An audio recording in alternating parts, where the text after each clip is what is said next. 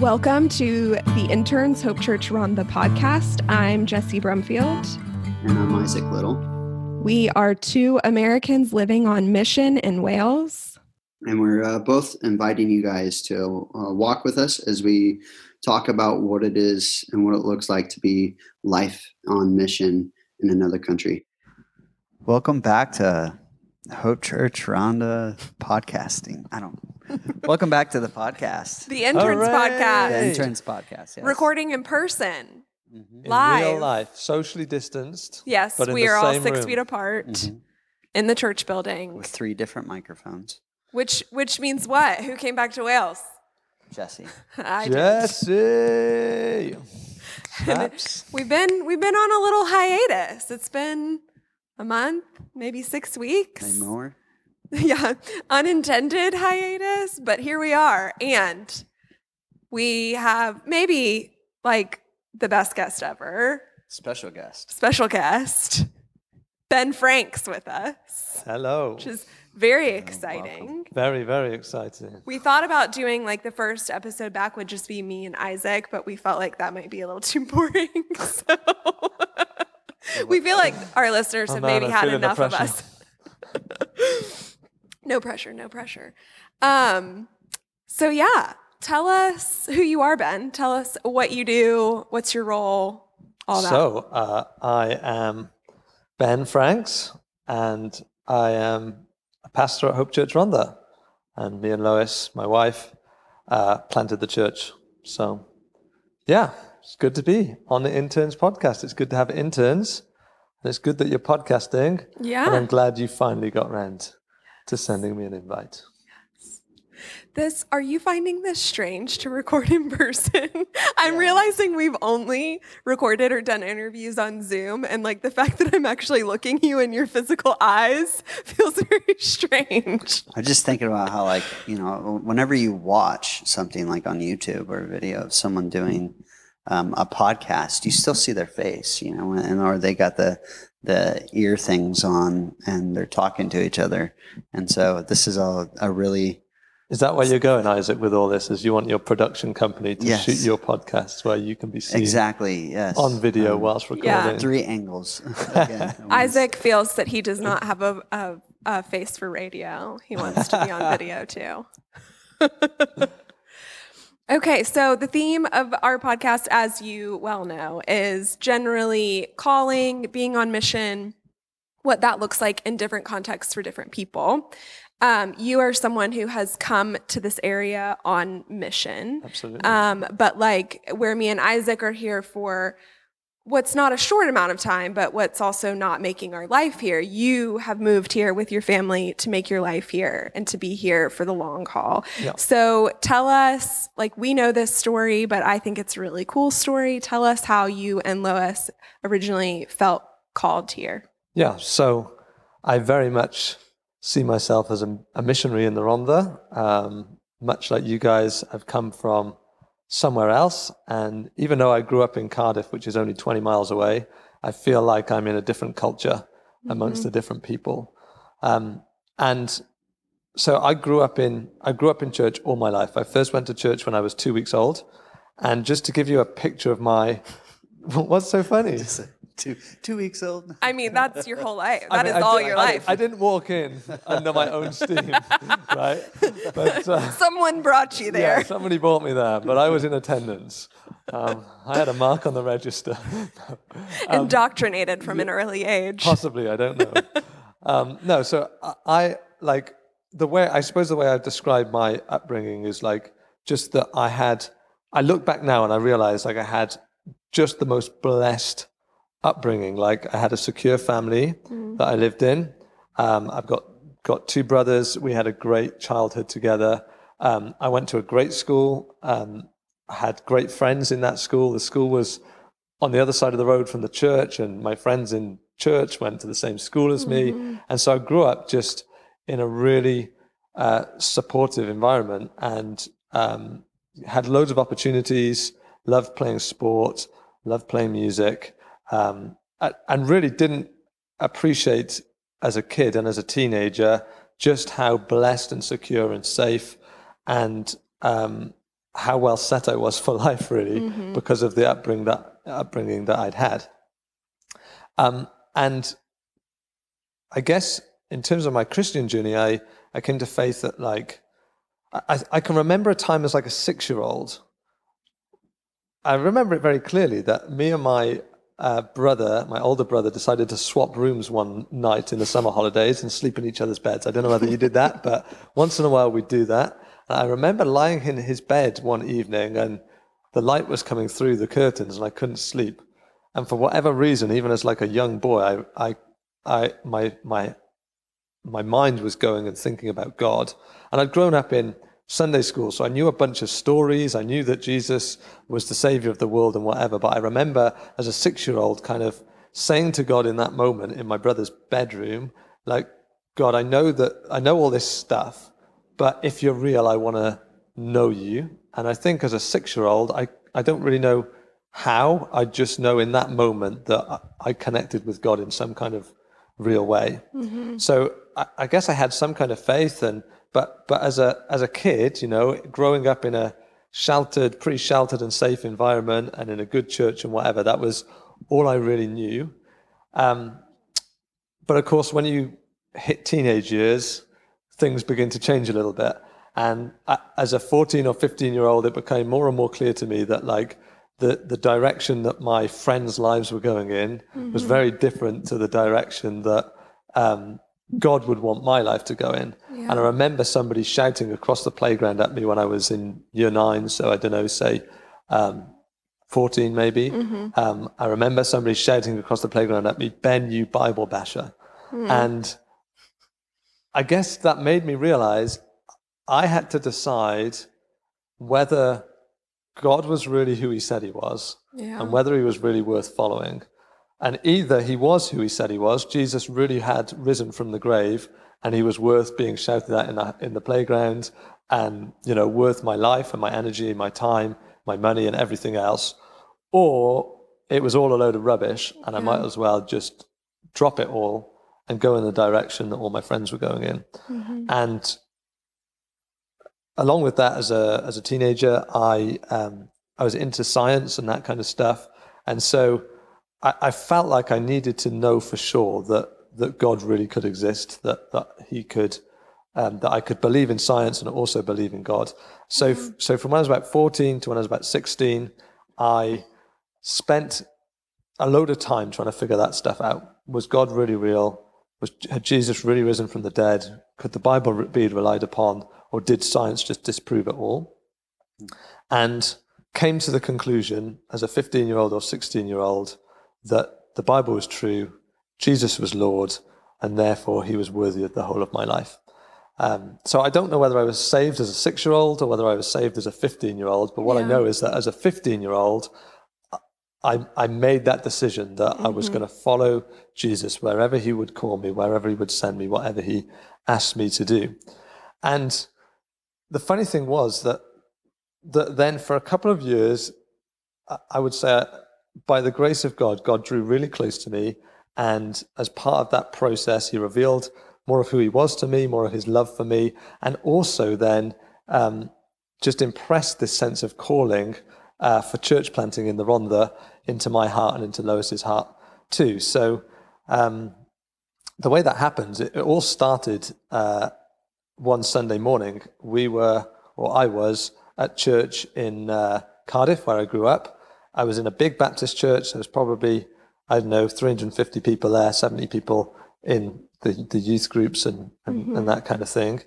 And a guy from the Rhondda Valley called Phil Davis came down to speak. And he runs a kind of a sports ministry in the Rhondda. And he came down on one Sunday morning to preach. And I can't remember anything that he said, except that he came armed with these 3 statistics. And one was that at the time, this is 2004-ish, I think, at the time, the Rhondda had the highest suicide rate in the UK. It had the highest teenage pregnancy rate in the UK, and the UK had the highest teenage pregnancy rate in Western Europe. So it was clearly not good.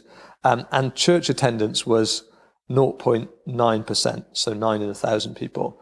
And the Rhondda at the time, I guess, was about 80,000 people, which meant only about 700 people were going to any church of any kind, Wow.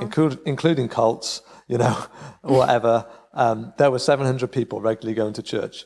And as a 16-year-old or whatever I was, sat in a big suburban Baptist church with my sorted life, in my sorted family, with my sorted friends and my sorted career plans and everything else, like those three stats just kicked me in the gut. And I couldn't really even fathom it, Yeah. And so all of a sudden, like, it just felt like the Holy Spirit had got our attention for this place called the Rhondda Valleys that was 20 miles from where I grew up, but was literally a different world.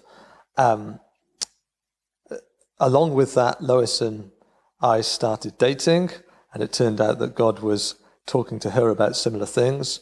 And at about the same time, I also had a really powerful encounter with God at a youth Christian festival, where I guess I just felt a sense of, a deep sense of the love of God, a deep sense of my own sinfulness, but also a real sense of calling towards Christian ministry and church planting.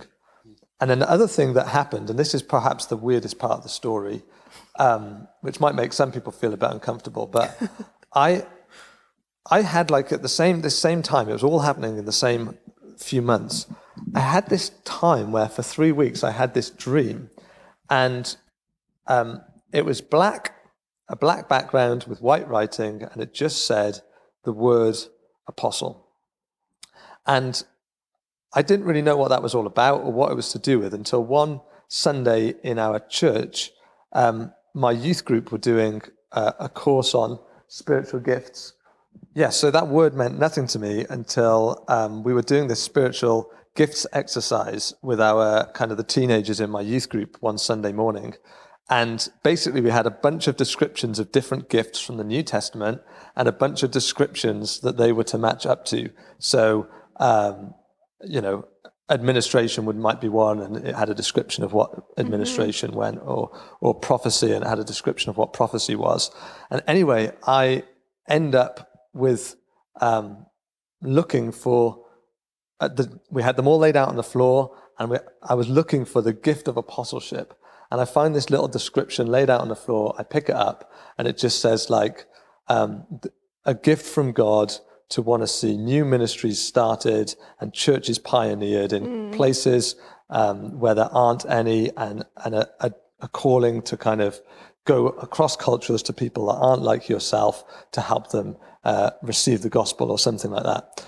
And it was like in that moment, the Holy Spirit just spoke into my heart, Ben, this is what I want you to do. Yeah. And I realized that using the word apostle or apostleship can kind of get people a bit uncomfortable. I'm not claiming to be one of the 12, not claiming to have seen the risen Jesus, but I do think that the gift of being able to start churches and pioneer new ministry and reach people that are currently unreached with the gospel is a New Testament gift that the word apostle describes. And so as a 17-year-old, through those things and through Joshua 1 and some scriptures in Titus, I knew that I knew that I knew, and Lois knew that she knew that she knew that she knew as well, that God was calling us to get married eventually and to move to the Rhondda Valleys and to be involved in planting churches and hopefully seeing people won for Jesus from this valley that we love. And so that's how God called us. We went off to uni in 2 different places, which felt like a bit of a detour, but we picked up some team members along the way. And then we came back to South Wales. We got married. And it's a funny story. We tried to move when we got married to the Rhondda, and God closed all the doors. So we ended up moving to a place called Pontypridd, which is about 7 or 8 miles away. Yeah. And we were there for a year and a half, and we were going to church 45 minutes in one direction, and I was working 45 minutes in the other direction, and it wasn't particularly healthy or sustainable. But we went up to this Students and 20s conference in North Wales one Easter, and there was a guy called PJ Smythe who was speaking at it, who's now a good friend of ours. And he was speaking one night on the urgency of the mission of the gospel. And Lois and I had this sense of calling and desire in our hearts to move to the Rhondda and plant churches. And PJ was preaching, and we just turned to one another at the end of this preach, and Lois and I looked at each other and said, now God is calling us to be urgent with this thing that we feel called to. And so I text the pastor of the church that we had grown up in Cardiff that same day, and I said, hey, can we get together sometime and talk about church planting in the Rhondda? We think God's telling us to get urgent about it.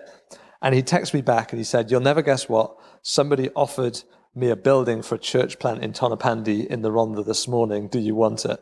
And at that point, we knew that this wasn't just some made up dream. It wasn't some, we had too much cheese the night before and it kind of like we'd fabricated it. But like this was God's call on our lives, and he was calling us to get on with it. And so we moved Lois's business into Tonopandi. We bought a house in Tonopandi, and within 6 months at that point, we were living here and starting to gather a team and trying to make some connections in the town. So that's our story.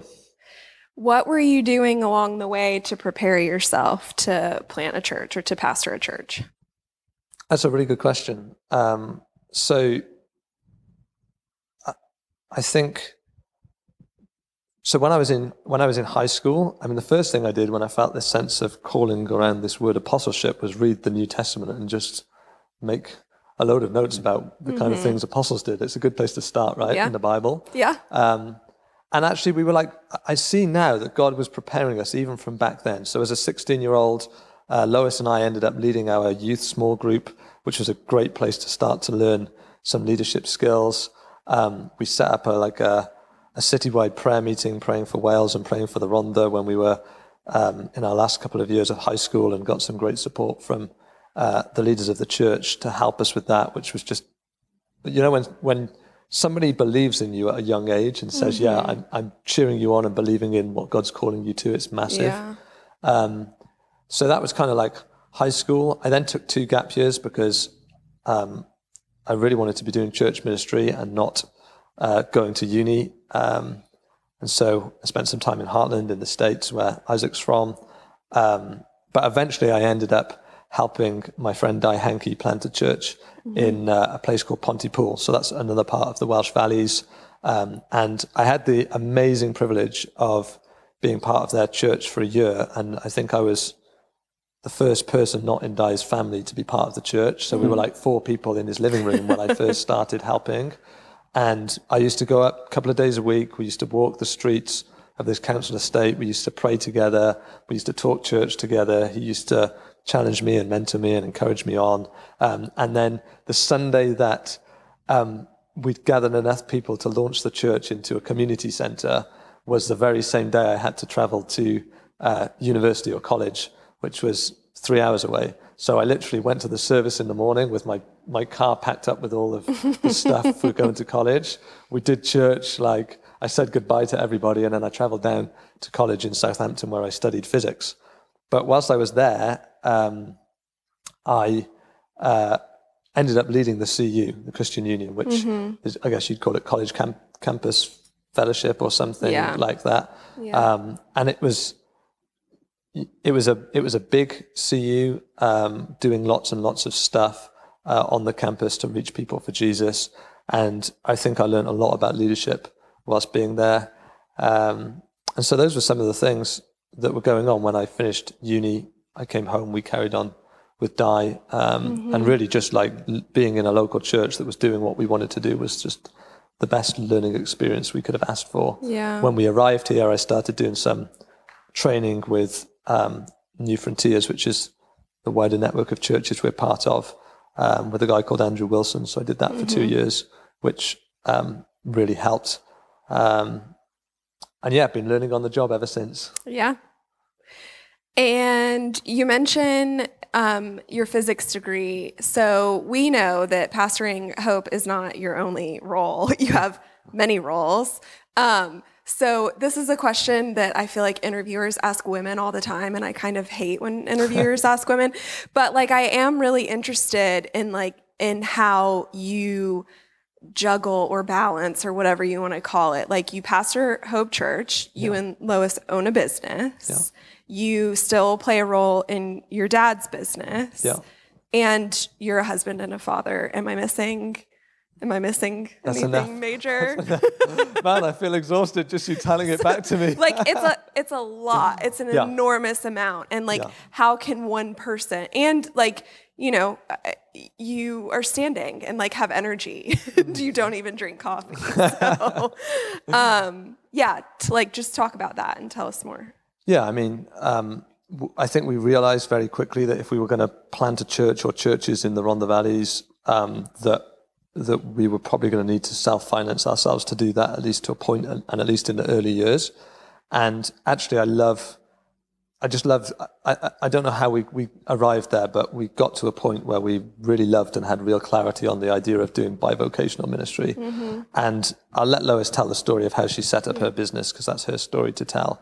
But we've been running a marketing company and doing the church stuff, and then I've had different roles in my dad's business as we've kind of juggled what different parts of our lives have required in terms of time. I'm not going to lie, there's times when it's very, very busy, and it is a juggling act. I mean, at the moment, by the grace of God, I work a couple of days a month in my secular roles, and basically then can give all of my time to the church for the rest of the time. But it hasn't always been like that, and there's some times where I've had to work harder and do less for church and different things. And then we throw in 2 little boys who take up a lot of energy, but are the also cutest little boys in the world. Provide us with a lot of fun and a lot of memories and stuff. I don't know that I have an absolute answer or absolute strategy of how we manage it. I think we trust God for that He gives us the time that we need for all those different parts of our lives. We recognize that in our life, at least, every week is different, and we just have to flex and go with the flow and trust God and learn to say no to certain things.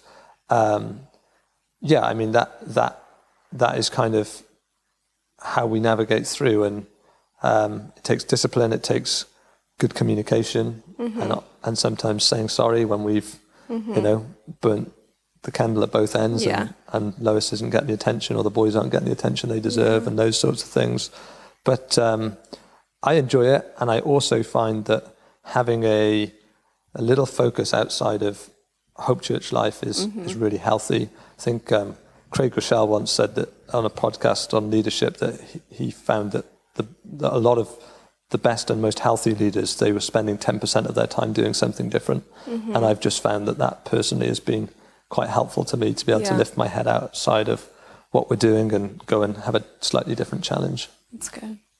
So don't know whether that is a Sorry, good answer. Isaac, I feel like I might be dominating the question time. You're fine. No, Okay. I was wondering, one of the questions is, when did interns come into mind and pop up on your radar when it comes to manpower? You know, you've been praying for people. Yeah, so I remember when you asked Simon a pretty similar question, and his response was very tactful and very godly. He was like, we really wanted to find some people to invest in. And I was like, it made me chuckle, because he probably was thinking that. And I was probably thinking, like, we're about to run into a brick wall of having too much to do and not enough people to do it. Where can we get some cheap labor from? These gullible Americans, that's where. It wasn't quite like that. But, I mean, yeah, we're in an interesting season where the opportunities that we have for the kingdom of God are absolutely enormous. And yet we have a limited amount of resources, and we pray regularly that the Lord of the harvest would raise up workers. And I think we were walking towards a second congregation or second site, which is a different story probably for a different day. But I think I was just aware that, like, we could do with more support and could do with more pairs of hands on the ground.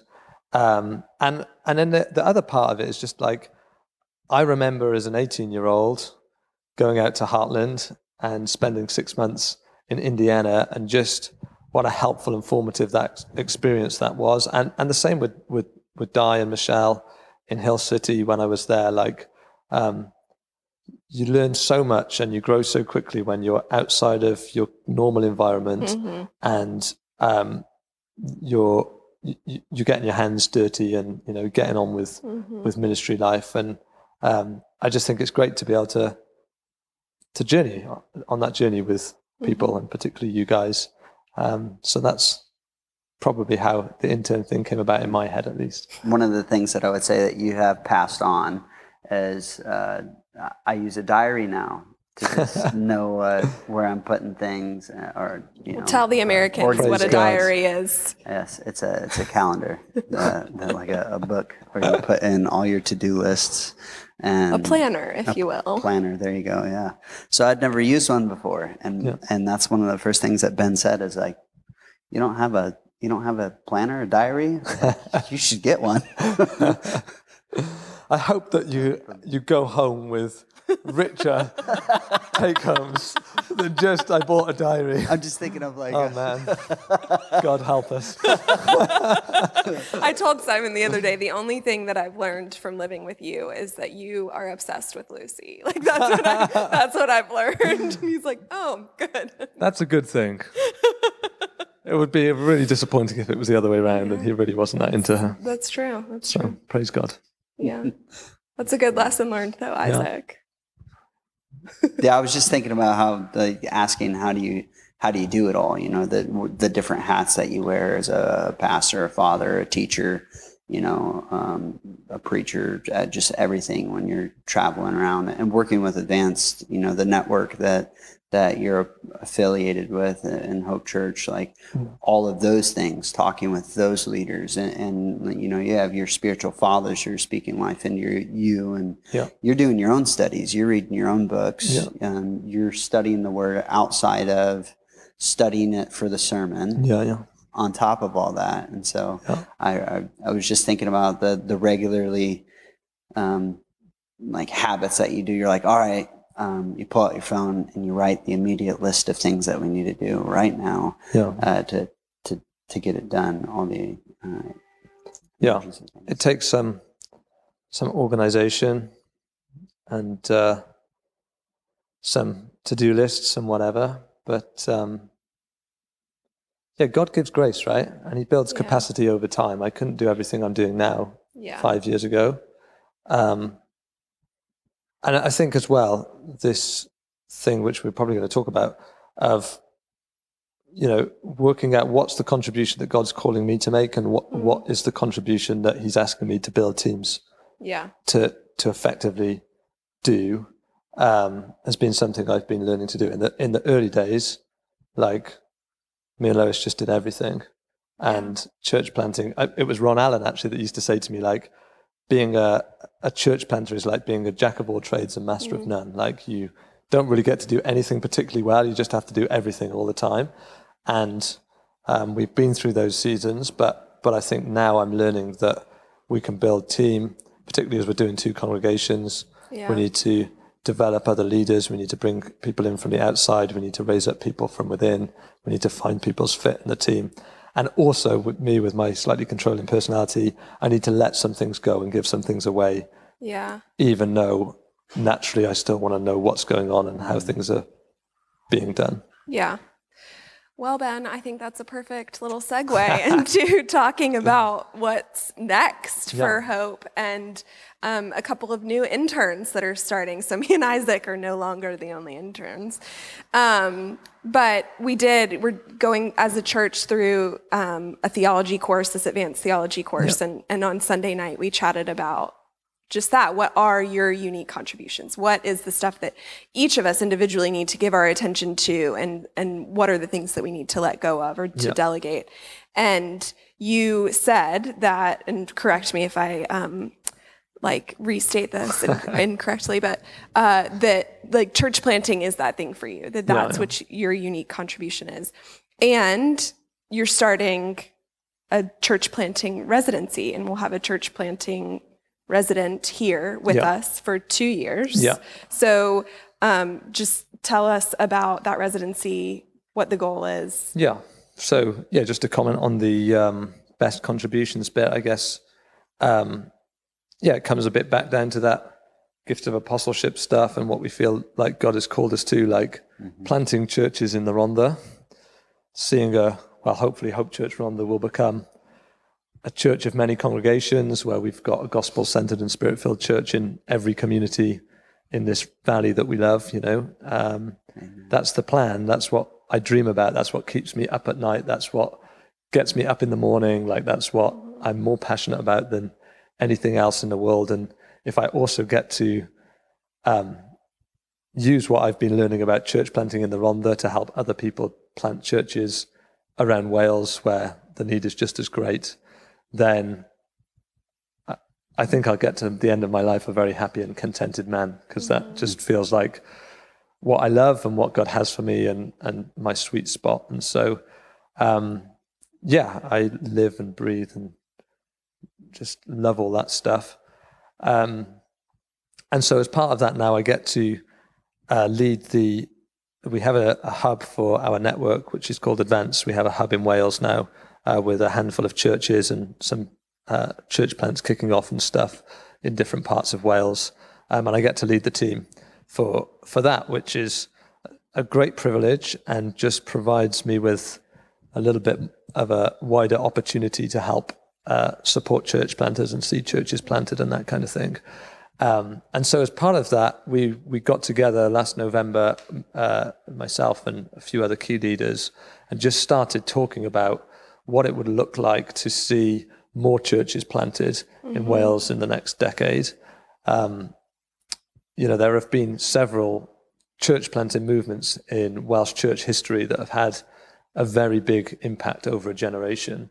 And whenever I read about them or I see maps of how churches were planted here, there, and everywhere, it makes my heart cry out, Lord, would you do it again? Yeah. And it also makes my head ask the question, what would it take for us to see something like this happen again? Yeah. And of course, part of the answer is just a move of the Holy Spirit.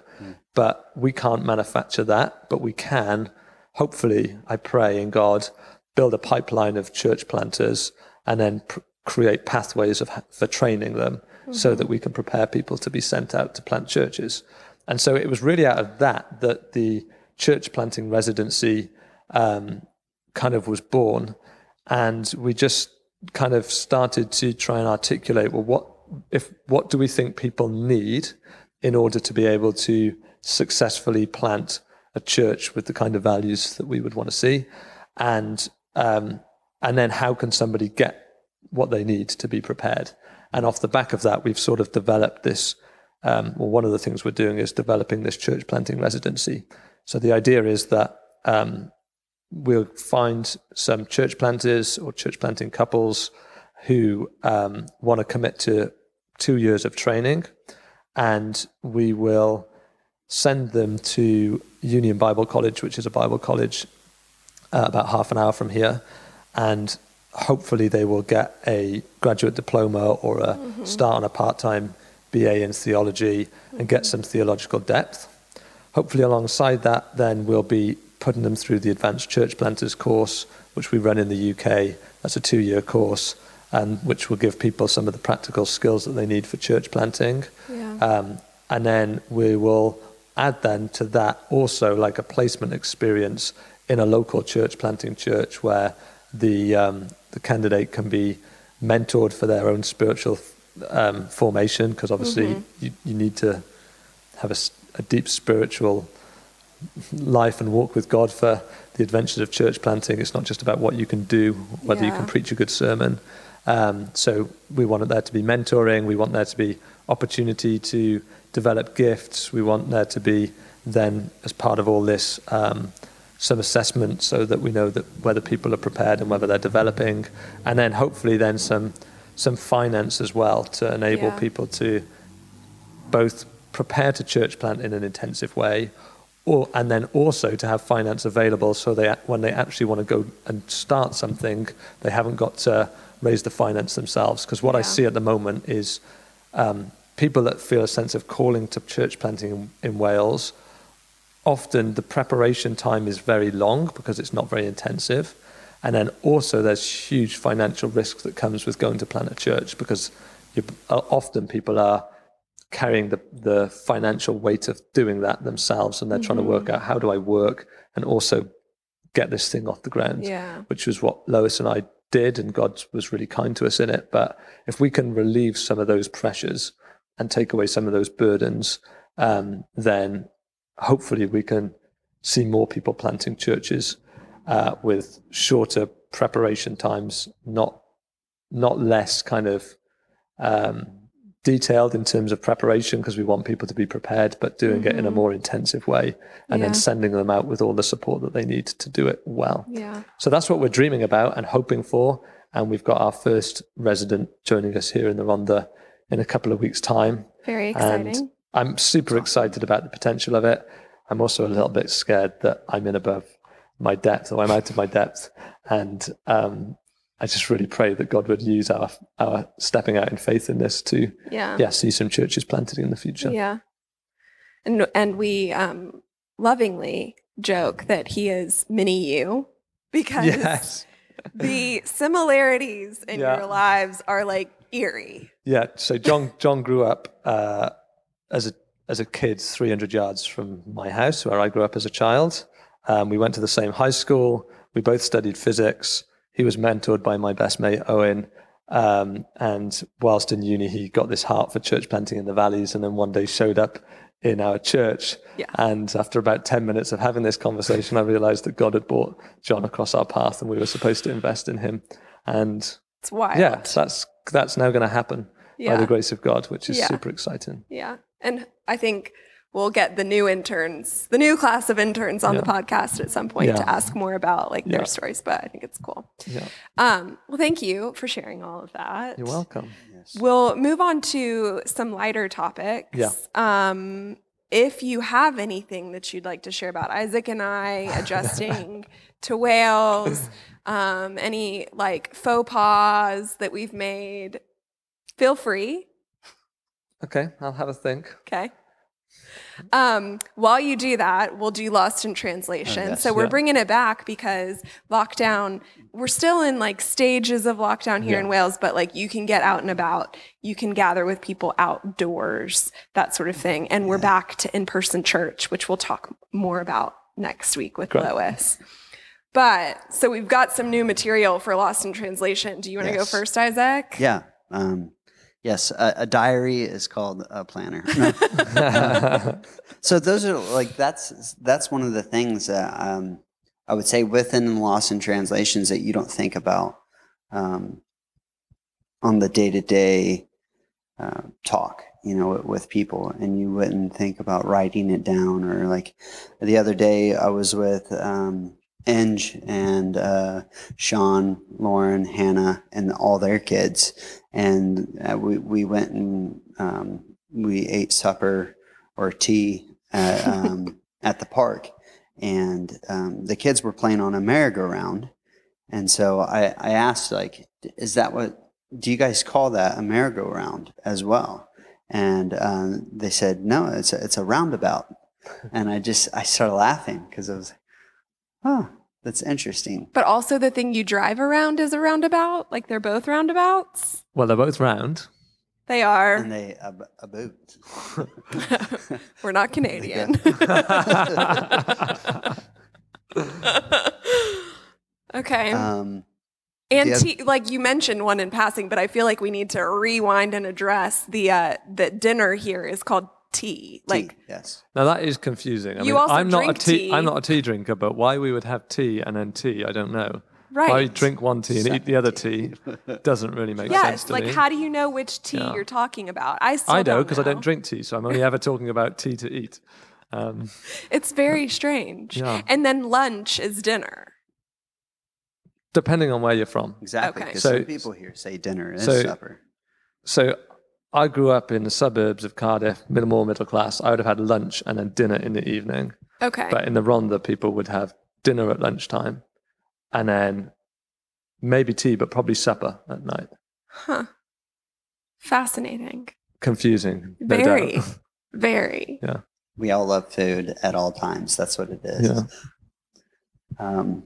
Oh, it was so the kids were playing with roly-poly-olies, and We're playing what? with roly-poly-olies. The bugs? They are, yeah. Okay, they call them. I would have called that a roly-poly.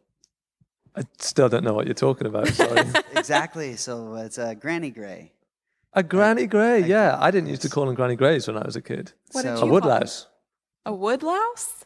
Yeah. Woodlouse. Yeah, a woodlouse. But in the Rhondda, they call them granny greys. And you call it a roly-poly. A roly-poly. And apparently Isaac calls it a roly-poly-oli. Yes. Takes it one step further. Yes, that's a. So that's what you do when you like go to gym when you're little and you do a roly-poly. You know, like And you turn yourself around. I'm not going to demonstrate because the floor is hard and Still. just You being mean like clean. a But like forward roll? a forward roll, that's a roly-poly. Oh, no. We just call that a Lost forward roll. in translation indeed. I feel like I've had more lost in translations living with Simon and Lucy than in like a couple of weeks than I did before ever. Like it's every day there's something. Every single day. Like today we had bacon sandwiches for lunch, but like the bacon is just ham. You've already So- talked about this on the Have I? podcast. I was offended by what you said Okay, about British so the bacon, so bacon we was should move just- on quickly. Okay, it was ham. It was delicious. But so the other day, they have a son, Reuben, and Reuben's trousers were falling down. Right? I won't say pants because we've already covered that. His trousers were falling down, and I said, "Reuben, you're losing your britches." And Simon That is looked not at a me comment like, that we would say, no. Simon looked at me like I was nuts, and he's like, "What did you just say?" And I said, "Britches. He's losing his britches." And he goes, and so we have this whole conversation, and I ended up looking online and at like the origin of the word and where that came from. Well, it came from breeches that you would wear when riding a horse. You're welcome, breeches. But we say that in the South. Do y'all say that? Yeah, Like, pick up your britches. They're falling yes, down. but usually only in the context of like your britches are falling down, or pick up your britches, or like hike your britches up. Not in any other context, really. No. Never heard that before in my life. Very lost in translation. Ben also quite enjoyed making fun of the way I say Solomon a couple weeks ago in family service. So Solomon, that was King Solomon. Solomon. Yeah, Solomon. It's a good word for a Southern drawl, that, isn't it? Solomon. Yeah, that's been another thing, like how there's been comments made that I can add syllables to words, and that is a unique gifting of being from the South, I would say. Nice. Yeah. Go ahead and say Solomon for us, Isaac. Solomon. He says it like me. Yeah. I'm singled out here. Sorry. Okay, Ben, you got anything you want to share? I realized very early on in my ministry career that humor is not my strong point. So I'm going to avoid the public telling of a story that's supposed to be funny and go for something a little bit more genuine and from the heart. Okay. And just to say that... I'm uncomfortable 'cause- already. No, don't be silly. I get to say something publicly on the public podcast and I might not get another invite, so I'm going to say it. That you guys have just done exceptionally well, and you've just adapted to life in a different country incredibly well. And if there's anybody on this podcast that is listening and thinking about long-term mission or short-term mission or doing an internship somewhere or even just getting more involved in your local church that you're in, like, it's hard for us to describe the impact that you've had on our lives and how just uplifting it is to have some more people around and getting involved and getting stuck in and saying yes to getting stuff done and all of that stuff. And I just think I want to say to you guys, you've done it incredibly well. Isaac's now taken a photo of me, which makes me quite uncomfortable. Oh, it's video. Oh, great. You've done it incredibly well, and we're so blessed that you've been here. And you were walking into a big unknown because we'd not done an internship before, and you've smashed it out the park. But then also, like I said, for anybody listening, like, you really can have a huge impact on a local church if you commit to pouring your life into it. And I want to encourage you to do that, like Jessie and Isaac have done for us. Thank you, Ben. I You're think welcome. we shared this with Simon when he was on, but like I still firmly believe it, that like the impact that y'all and this church have had on, I'll speak for me, I won't speak for you, Isaac. Isaac's too busy taking I photos, know it's distracting which me. makes being sincere really difficult. I know. This is going well. I was thinking about I need to do up on my promoting of the podcast. Okay. So that people And can he know. waited until your sincere moment to do it. He was hoping for some tears and a little I don't sniffle want in to the cry. I nose. don't want to cry. No, but like I think the impact that y'all have had on, I know the impact y'all have had on me far outweighs any impact that I have had. So I'm especially grateful. Mutually especially- beneficial. Praise God for Yes. the kingdom of God. Yeah. And we've still got a lot of time left. Yeah. Yeah. We've got one big term ahead of us. Yes. Yeah. Well, not a post-COVID world, but No, like not a really. living with COVID world. It's going to be strange, but good to be back and good to have you with us. Thanks for been taking the wonderful. time. Thank you so We had a much. board meeting this morning. Yeah. And, Oh, and this was much then more life-giving than that. Okay, good. Yeah, so thank you. Yeah, thanks for coming. We appreciate your time and all the effort you give us and put into us. So Yeah, we know that we're not easy. Don't be silly. We must be on the outtakes by now. These bits are not going to get onto the actual You've got- podcast. I feel like you're that's- the easiest two people. But As long as you don't go home again yeah, and then want to come back again, that would be one thing too much for my emotions. or have a nervous breakdown and delay my flight for a whole entire week. Oh, goodness. Fab. Anyway. Is that right? Good, yes. Great. ta-da! Well done.